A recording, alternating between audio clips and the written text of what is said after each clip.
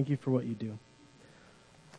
All right, let's go ahead and dismiss the kiddos. So we have our wonderful children's church staff workers over here. So, kiddos, stand up out of your seats. And if a parent wants to guide you, head on over. They are waiting in the wings. And then, Caitlin, I also need that. Nope. There you go. Yeah, thank you. Awesome. All right, we'll let them filter out. And then also we have our Christmas Eve service coming up. And so I want to encourage you to grab one of these cards on your way out. Take this and share it with a neighbor. Share it with a friend. Invite someone to come to our Christmas Eve service. It's super accessible. I think the beautiful thing about living in America at Christmas Eve, it's easy within our culture to invite, to pass on that invitation. So grab one of these and share it with a neighbor or a friend or a coworker. It'd be a great opportunity for you to do that. So will you join me in prayer as we enter into a time of teaching? Jesus, Lord, we come before you thankful that you are Lord. Thankful that you are sovereign over all creation, that you know what you're doing. And Lord, even right now, you are upholding Mars. Lord, you are the creator and sustainer of all things. So Lord, when we come to your word, we don't come to it lightly. Lord, we ask that by your Spirit, you would minister to us, show us more about who you are. Reveal to us a little bit more of who this child is that's in the manger. And Lord, I pray that that reality would shape the way that we live our lives. And that reality would shape the way that we treat other people. And see your handiwork, your orchestration of human history. Lord, lead us to your word. And Lord, help us to love you more dearly and see you more clearly. In Jesus' name, amen.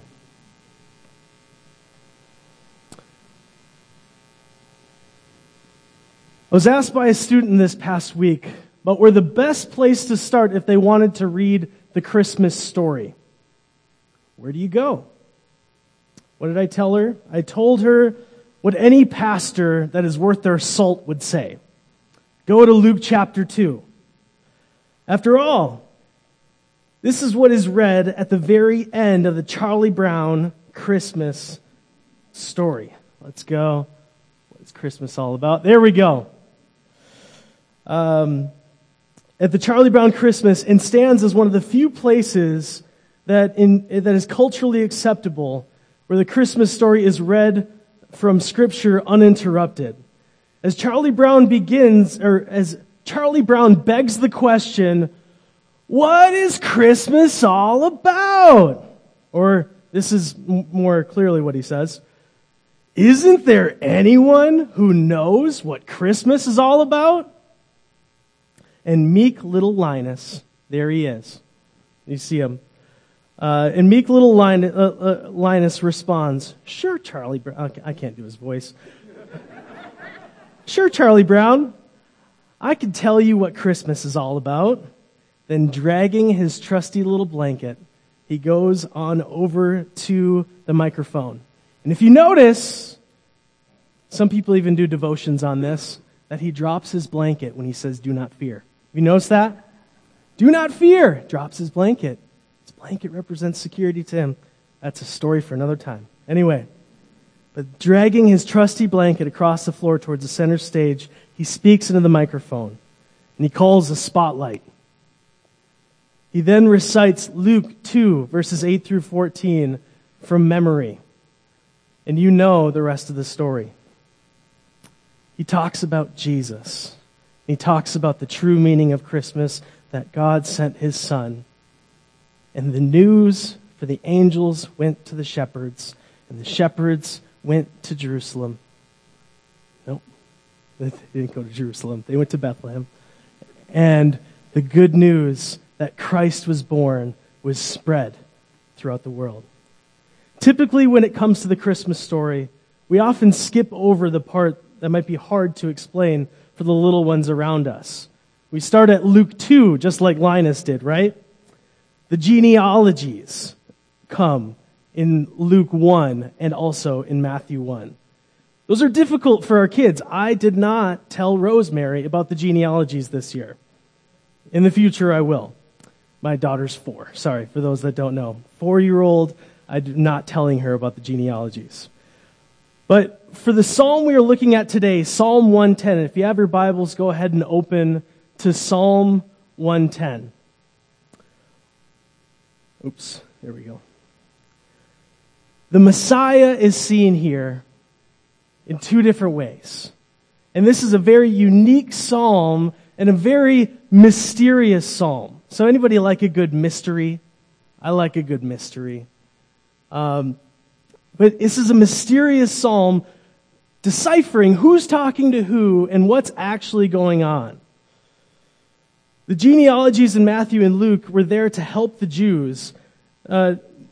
Most, if not all Jews around that time of Christ were able to trace back their ancestry to see where they fit into the genealogies.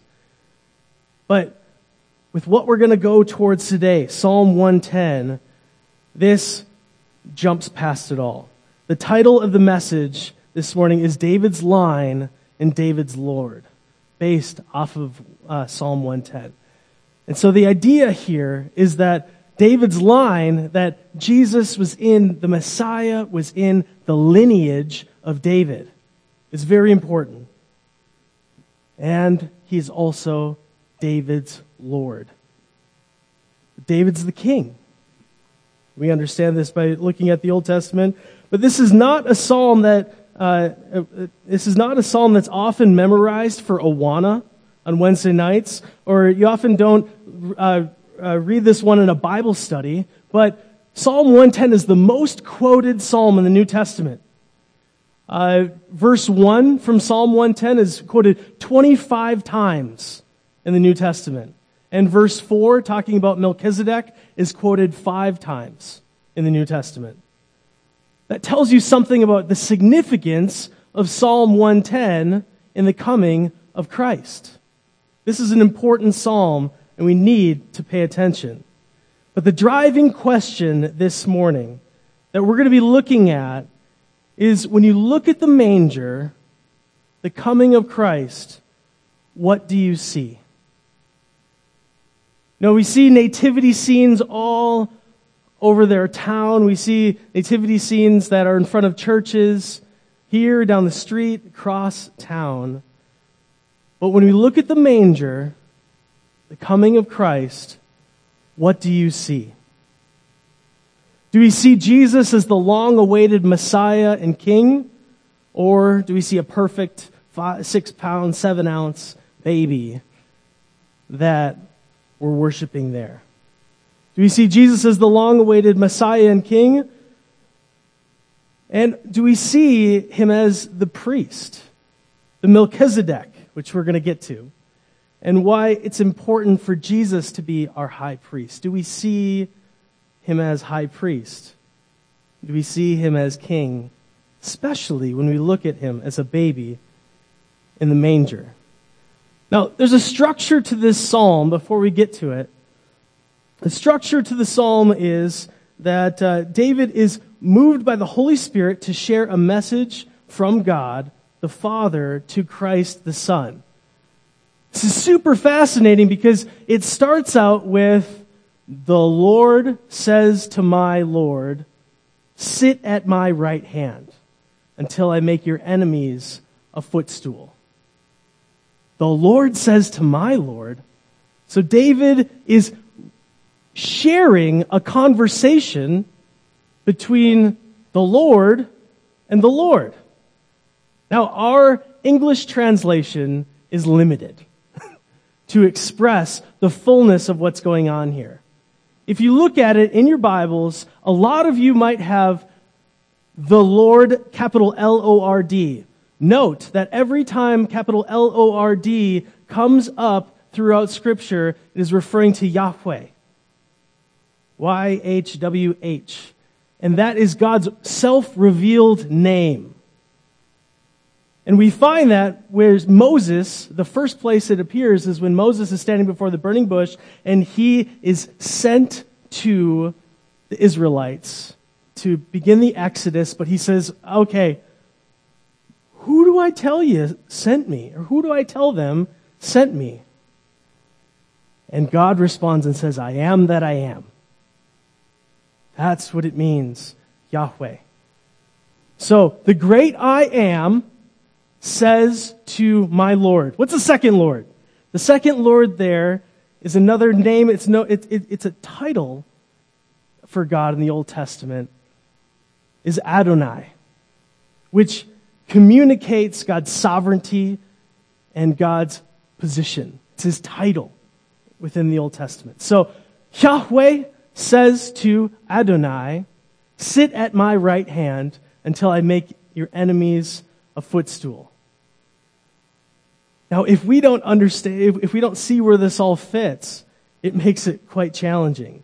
But it is broken down into two oracles. The first oracle is this conversation that's happening from God the Father to God the Son. This is understood throughout history and within the Jewish people as a messianic psalm, that it's pointing forward to the coming Messiah. So he is coronated as king. And then in the second part, he is consecrated as the priest. So, how do we read this? Well, one of the important things as we're looking at Scripture, as we're deciphering some things like this that might be difficult to understand, I'm going to give you guys a hermeneutical tip. Are you ready? You ready for a hermeneutical tip? A hermeneutical tip is that we use parts of the Bible that are clear to clarify parts of the Bible that are less clear. Does that make sense? Because if you're reading Psalm 110 and you're reading it for what it is, you might not know what it's referring to. But we're using the clarity from other areas to clarify the place that is a little less clear. So there's the structure. There's the two oracles that are taking place. The first one is in reference to Yahweh says to Adonai, sit at my right hand. Does anybody have a right-hand man? That might be where this phrase is coming from, because throughout Scripture there's this idea of sitting at my right hand. It's a place of prominence. It's a place of honor. It's a place that is very important. So sit at my right hand. So God the Father is saying to God the Son, sit at my right hand until I make your enemies a footstool.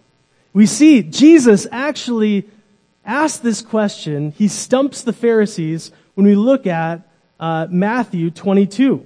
So he asked the question to the Pharisees, and this is the first reference in the New Testament to Psalm 110, where he both confirms the king that King David is led by the Spirit to write this, but he also confirms, together with the Pharisees, that the psalm is concerning the Messiah.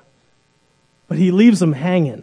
He lets them linger on it. So here is Matthew 22, where Jesus is with the Pharisees. He says, now, while the Pharisees were, the Bible says, now, while the Pharisees were gathered together, Jesus asked them a question, saying, what do you think about Christ? Whose son is he? They said to him, the son of David. He said to them, how is it then that the Lord in the Spirit calls him Lord, saying, the Lord said to my Lord, sit at my right hand until I put your enemies under your feet. If then David calls him Lord, how is he his son? And no one was able to answer him a word. Nor from that day did anyone dare to ask him any more questions. We play this game with youth group every so often called Stump the Chump.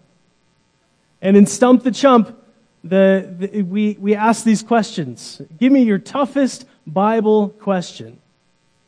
This is a good one. What does Psalm 110 mean? I think the beautiful thing about this text and what Jesus is sharing through his life is that he is that Son. That he is the Son that has come to be the Savior. He is the Messiah. And the Messiah, the Pharisees don't quite understand this, but that the Son of God was standing right before them. That Jesus is the revelation of God, the one that has come. So I'll ask you again what I asked you in the beginning. When you look at the manger, what do you see? You know, it's interesting looking at the Christmas story. There's multiple times where the coming of Jesus is referred to as the Lord. The angels say it. The shepherds say it. The angel says to Mary, he will be Christ the Lord. And they say it to Joseph as well. Every person that's communicated makes sure that the Lord is in there. Because that is what the manger is. That he is a part of David's line, but he is more importantly David's Lord. In Luke 20, we also see this, where Jesus is referred to as the Son of David, where there's a lame man asking. And multiple times throughout the ministry of Jesus, there are people that refer to him as Son of David. Now, if Jesus was not actually in the lineage of David, if Joseph and Mary were not in the lineage of David, people would not be saying that. These accusations of Christ being the Son of David would never materialize. Because in that time, as I mentioned earlier, everybody knew their genealogies, especially within the Jews. Every one of them knew how they fit into God's people. And so it would have been thrown out. But when this man in Luke 20 says, Son of David, have mercy on me, he is calling Jesus the Messiah in that very statement. So it's fascinating to see throughout the New Testament that Jesus is constantly referred to as the Son of David. He's within David's line. And if you want to dig deeper into that, I would encourage you to look at it. But the most important thing there is that there's the connection. That these start with the genealogies. Matthew starts with the genealogies leading up to Mary. Luke starts with the genealogies leading up to Joseph. It all converges at Christ. Jesus is the Messiah. And that Messiah is our great King. You know, it's fascinating that David would say such a thing because David is the greatest king in Israel's history.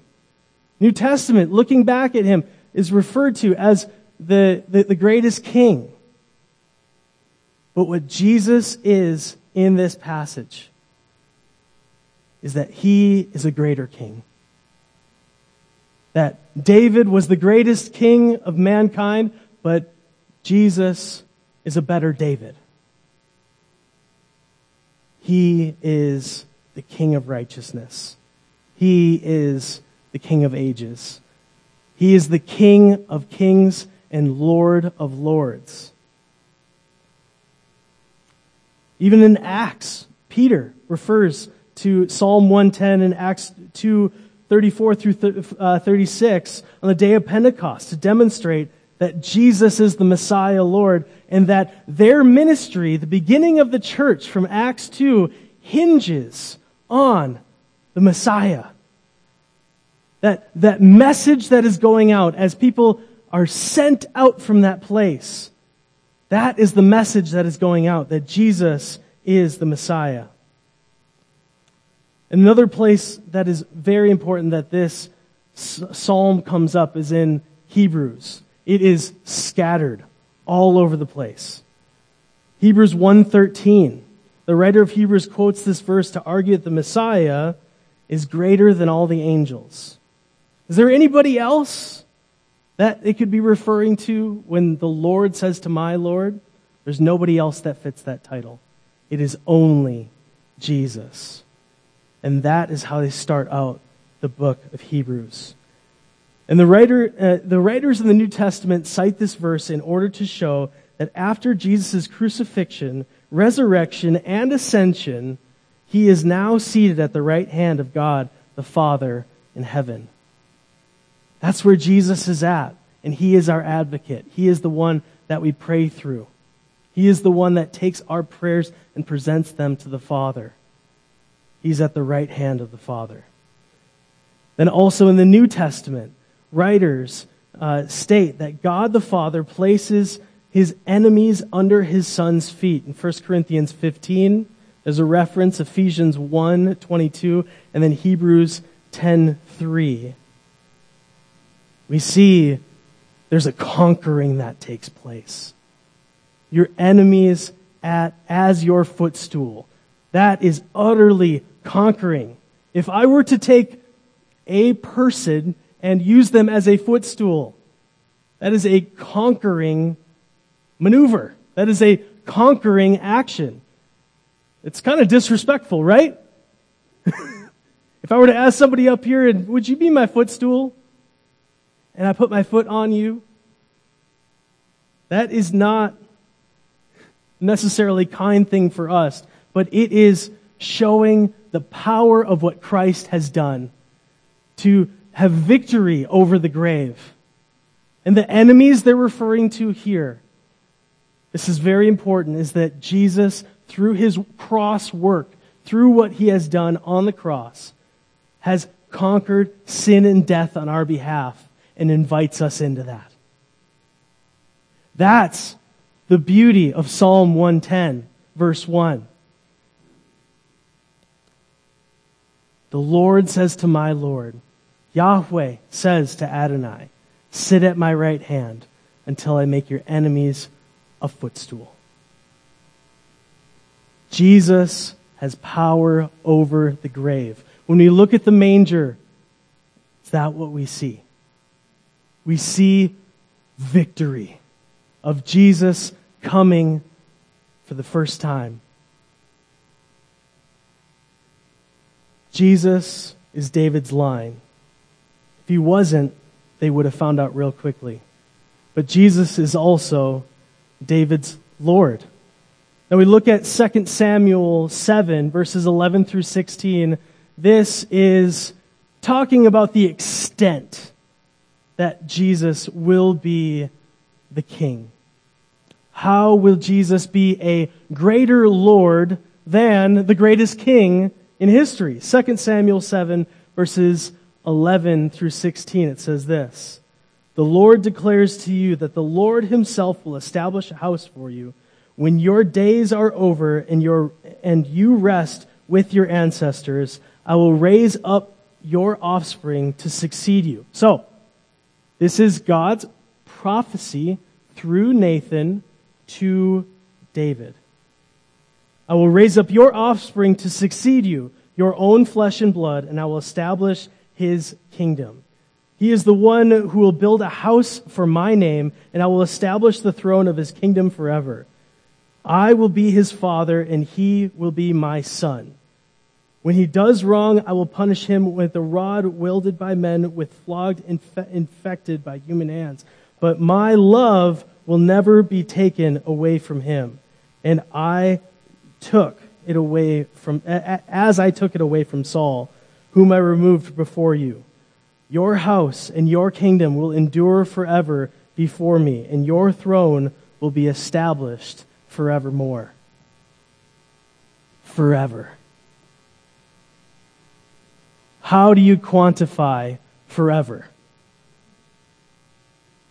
Forever is forever. It is eternity. That the problem with the kings that came before Jesus is they could have been a great king. David was a great king. But what happened to David? He died. And then they'd get another king. And we cycle through kings and kings and kings. But this king, from 2 Samuel 7, God's promise, the covenant to David, is that this will be a king forever. That he will rule on your throne. Your house and your kingdom will endure forever before me, and your throne will be established forever. When we look at the manger, what do you see? Do you see the forever king that has come to reign with his people? Do you see the king that has come to live the perfect life that you could not live? To die on the cross for your sin, taking your punishment, taking our punishment that was meant for us, but it was credited to him so that we might be redeemed, so that we might be made right. And then Jesus, raising from the dead, becoming that king forever, and ascending into heaven. That is our king forever.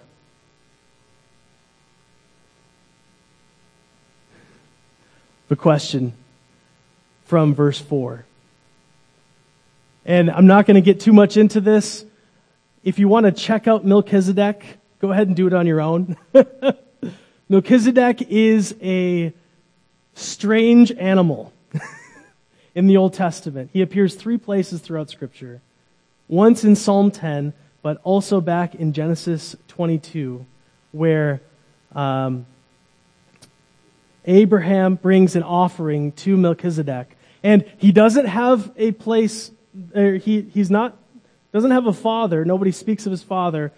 It doesn't talk about when he dies. It just says he's the king of Salem. And Abraham goes and gives him an offering. And this is a type of Christ. Some people will go as far to say that he is a Christophany, or a pre-incarnate Christ, which is something you could really get carried away with and really excited to see Jesus working in the Old Testament. But the safest thing to go with is that Melchizedek is a type of Christ. That Jesus is a priest forever in the order of Melchizedek. And the fascinating thing about Melchizedek is he fills 2 offices. 2 offices that in human history have never worked out together. That's what makes Melchizedek very interesting. The first office is that he is priest. That he is the mediator between God and the people. That he helps them become right with God. He leads them in making things right with God. So he's the priest. He's the mediator. But then he is also the king. And if we look at some examples from human history, I was actually speaking with one of my friends who is a pastor at a Messianic congregation. And in the Talmud, in the Jewish Bible, one of the things that's in the Maccabean Wars, there's one point where they have this great victory, and this man is a priest, and they don't have a king. And he assumes both offices, and they think it's going to be okay. And you see the downfall that happens again and again and again. And in recent history, well, not so recent history, maybe in the last 150 years, King Henry VIII tried to take the place of Pope. And at one point there was 2 popes. And he tried to be Pope and King of England. And it did not work out well for him. Why? Because so often you sacrifice one for the other. You do not adequately fulfill both offices. But we see Melchizedek. It doesn't say a whole lot about him, but he's worthy of this tithe that Abraham gives him. So the person of Melchizedek is very fascinating. Psalm 110, Genesis 22, and then he's also referenced in Hebrews. And in Hebrews, Psalm 110 is sandwiched together, and it's pointing towards Christ, that he is the one-time mediator for all. If you walk away with one thing today, I want you to walk away with this, that when you look at the manger, you see a better king than David. And when you look at the manger, you see a better priest king than Melchizedek. That is what it means for Christ to be the Messiah. That he fulfills the office of priest, and he is a better Melchizedek.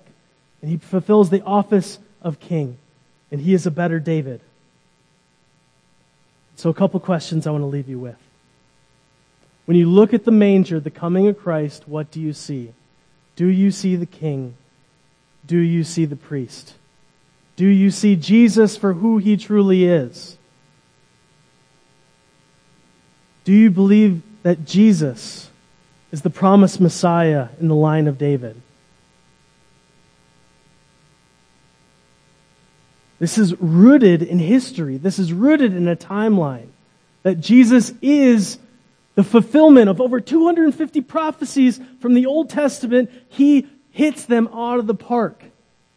He fulfills every one of them, pointing forward to the Messiah. That this is something that can be confirmed, that it is Christ that fulfills all of these. I want you to ask yourself also, do you have a great high priest that stands before you in judgment? One of the things about Psalm 110 that's a little scary is some of the language about judgment. That there's some war language that's taking place there.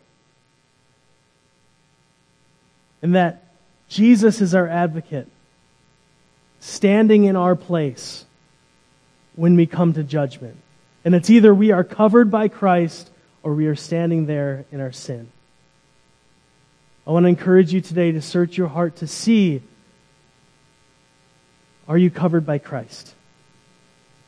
And this Christmas, when you look at the manger, I want you to know there's an open invitation to abide in Christ, to put your faith in him and trust in what he has done on your behalf.